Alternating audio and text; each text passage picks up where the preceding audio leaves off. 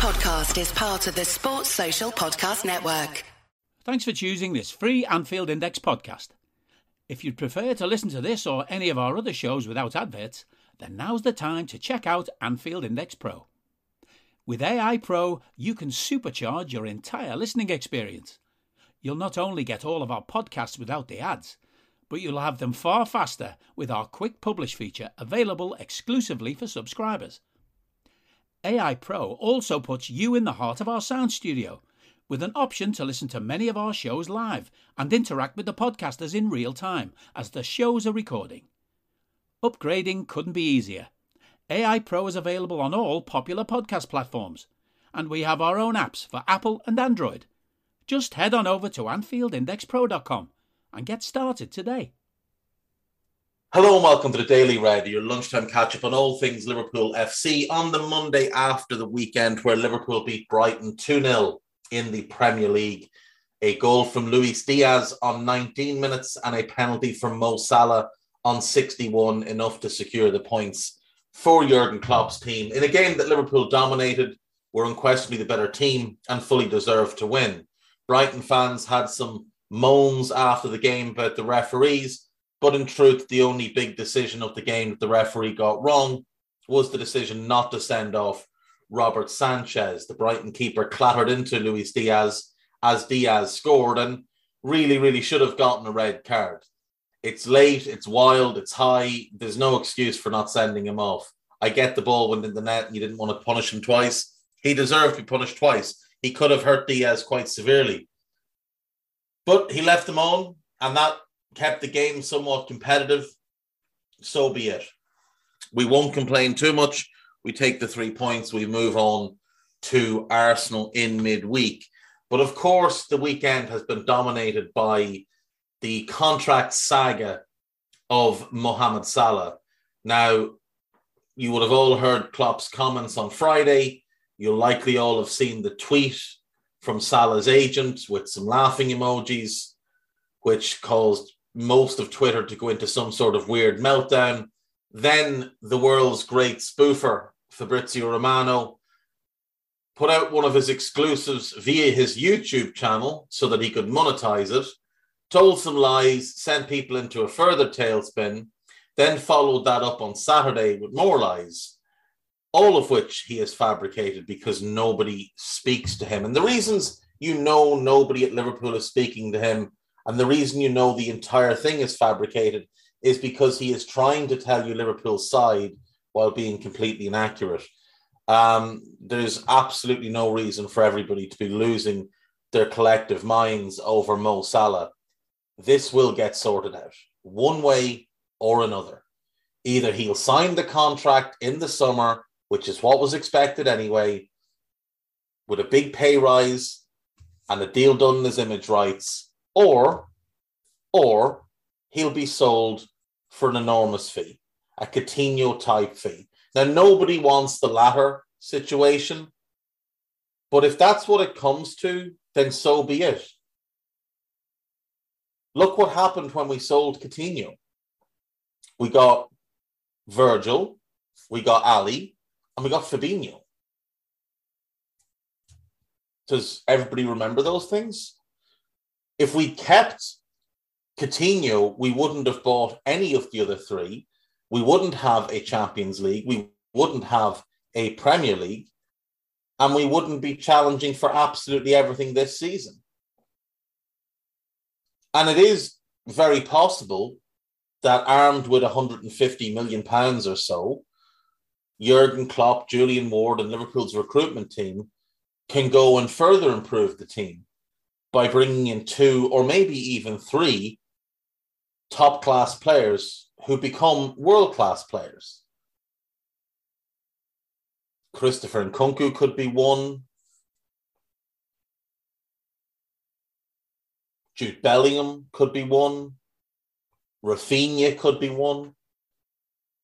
Now, the ideal would obviously be to keep Salah and add these type of players. That's what we all, I think, want to happen. But if he goes, he will go. He'll be very, very hard to replace. There's no one player coming in to replace Salah. no one player can replace what he does. So you have to replace him in the aggregate. You have to find 2 or 3 players that replace what Salah does while also improving the team in other places. So, for example, Jude Bellingham upgrade on the right side of the midfield and kicks in with more goals and assists than we currently get from that position. Rafinha could be similar in that role. Nkunku, as a member of the front three, can add more creativity, replace the creativity of Salah while adding even more to it, and maybe replicate 2/3 of his goals. And then maybe that third piece that you bring in, if there's any money left or you want to go above and beyond, that then replaces the rest of the goals. But you've strengthened elsewhere. You've taken out the weak link of the team. You've improved in the forward line as well. And you get someone to fill in for Salah. And people keep talking about the wage structure. And Liverpool won't break the wage structure. And it just highlights the fact that people don't really understand what a wage structure is. A wage structure does not mean... A wage structure is not a wage cap. A wage structure does not mean there is a limit on what you can earn. A wage structure doesn't mean everybody has to earn the same. That's not a wage structure. That's how you operate in a salary cap. There is no salary cap. The only thing giving Salah 375 or 400 grand a week would do is raise the wage ceiling at the club. And what it would also do is it would send out a very clear message to current and future Liverpool players. And that message is, if you come to this club, this can be your destination. You can earn the same type of money the very best players in the world are earning, as long as you become one of the very best players in the world. As simple as that. As simple as that. You won't come in on that money, but we don't buy players who are already in that upper echelon. We buy players that we project to get to that level. Salah didn't join on his current contract. Salah is on his second Liverpool contract. He joined on around 120,000 a week. Then when he helped us win the Champions League, that went to 180.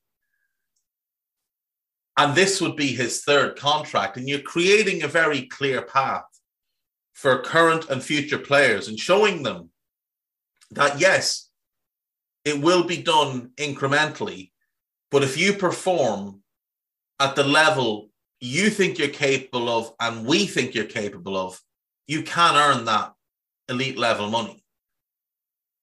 And if you say no to Salah and you say, well, our wage ceiling is 250,000. That's where Virgil is. That's where we're going. That's it. Well, in the summer, Trent signed a new deal for rumored to be about 180,000 a week. So are you telling Trent that at 23 years of age, he's only going to get maybe one more contract, which will be that 250, and then after that, there's nowhere for him to go? Or are you saying to Trent, by giving Salah the contract, you keep playing the way you have been, this can be yours as well? Because that needs to be the approach. Players need to know that they can come to Liverpool and earn what the best players are earning at the other big clubs. They need to know this can be a destination.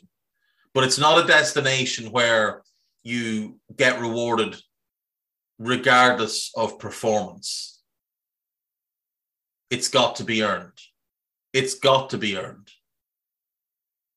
Manchester United will throw a contract offer of somewhere in the region of £500,000 a week on the table for Paul Pogba between now and the end of the season because he's out of contract in June. Paul Pogba has been earning £350,000 a week the last 6 years at United and has been dreadful. Absolutely dreadful. Pogba will go down unquestionably as one of the biggest flops in Premier League history. 89 million down, 40 million in agents' fees and signing bonuses, 17.5 million a year, 17.5 million a year for 6 years. It's 105 million in wages added to roughly about 230 million spent elsewhere, plus bonuses and other things. He did win a couple of trophies, so you can maybe factor in another 10 million in bonuses that he might have made across that time for goals, assists, whatever, and the trophies, whatever. But you're talking somewhere in the region of, 230 to 240 million that Manchester United have sunk into Paul Pogba. We don't have that type of investment in Salah. We spent, including the add-ons, about 41 million on him. For the first 2 years he was at the club, he earned 6 million a year. For the last 3, he's earned 9 million a year. It's 18 million, 12 million is 30 million. So we're about 71 million in on Salah, plus bonuses, which probably, considering our bonus structure, probably takes it to around 100 million all told. About 5 million a year, you might say, in bonuses since he joined. 5-6 million. So we're about 100 million in on Salah. United are 240 million in on Pogba, who signed a year before Salah, admittedly, but, not exactly done much to warrant any of that investment. And whereas United will go and out of desperation try and sign Pogba to a new contract at much higher money, because of how we've incrementally increased Salah's money, because of how we made his salary incentive-based, because of how smart we were when we bought him, in that we bought him rather than somebody else who might have cost double or triple that kind of money, the way United tend to do. We've got a massive buffer on what we can afford on Salah. Like, if we sold Salah, like I say, this summer, we'd make 150 million on that sale. And you can doubt that all you want, but Eden Hazard, at the same age, 1 year left in his contract, not nearly as good, went to Real Madrid for 110 million, rising to 140. Cristiano Ronaldo went to Juventus for 100 million, rising to 120 at 34 years of age. These players still move for that type of money. And with PSG now in desperation mode, Messi and Neymar getting booed at the weekend, out of the Champions League, massive uncertainty over the manager, Leonardo potentially going, it's very clear that PSG would pay that kind of money for him. And if Salah wants to go and wants the money, he'll go to PSG. If that's what he wants, if that's his sole driving force, and I don't believe for a second it is, then he'll go to PSG. But we'd make, in total, a £50 million profit. For United to do that on someone like Pogba, they'd need to sell him for 290 million. This is why we're in a very healthy financial situation. This is why we can afford to give Salah that 400 grand a week salary. If that's even what he wants. We don't know what he wants. All it is speculation and nonsense. It could be 350 that he wants. And if so, that's a much better deal for us. I would imagine there are a couple of things holding it up. One of them is definitely James Milner. James Milner's salary is close to the difference between what Salah is on and what Salah wants or may want. And when Milner's contract drops off, and there's absolutely no reason to replace James Milner. Like, we don't need to bring in anybody as a Milner replacement. There's no Milner role worth replacing. Henderson can drop back into doing what he does on the pitch, being that late game sub, come in for certain games, etc., etc. Ox can do a lot of it if he sticks around. There's no reason to replace Milner. We have players in-house that can do what he does at a higher level, and therefore his wages can just be absorbed into the Salah wage fund. And I stand by that. I believe that to be one of the timing issues. There's probably You know, his image rights have been mentioned a few times recently, and Salah's agent and Salah control his image rights. And they sold his image rights a couple of years ago on a long-term contract to make him as much money as possible, which is his right, of course. Now, we may want to buy his image rights so that we can use him in more and more commercials, because he does have massive commercial appeal, especially in the Arab world. So his image rights are available come summer. You'd imagine that this is now the time where they can be bid on. So it may be that there's a hold up there as well. Who knows? But I don't buy into listening to Romano, into getting upset by his agent tweeting random emojis. Who cares? His agent likes to stir the pot. Because let's be real, his agent, if he wasn't Mo Salah's agent, would be a nobody. None of us would ever have heard of this gentleman. None of us would care about him. He'd be on Twitter with 12 followers. What he wants is, he wants you to get upset by these things that he tweets. He wants to light a fire, walk away, and have you lose your mind, because it's amusing to him. It's very, very simple. It's amusing to this guy to have Liverpool fans losing their mind. So just don't give it oxygen. And don't give Romano oxygen, because he's a spoofer. When Paul Joyce says something about Salah's contract, good or bad, then react.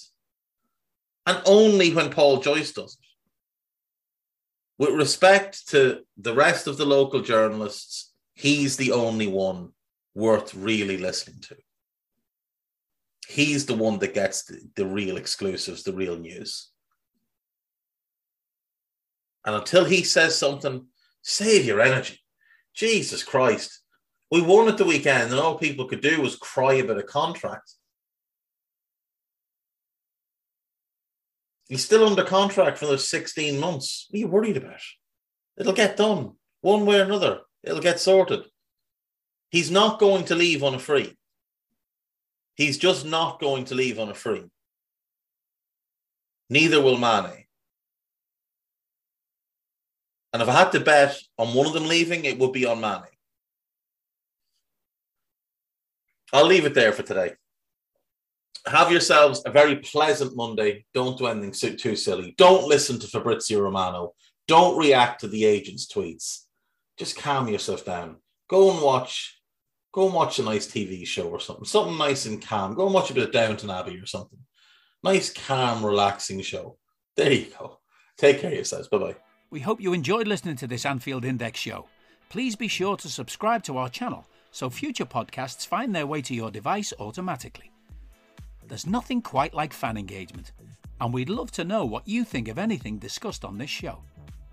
The best way to get in touch is over on our free Discord community, where both podcasters and listeners debate the hottest LFC topics 24/7. Sign up free now at AnfieldIndex.com/Discord. You won't regret it.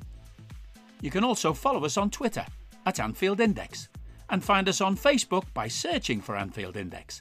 Oh, and before you go, we'd love it if you could leave us a 5-star review on your favourite podcast app. It only takes a couple of seconds, and it means the world to the people who create these free shows. Sports Social Podcast Network.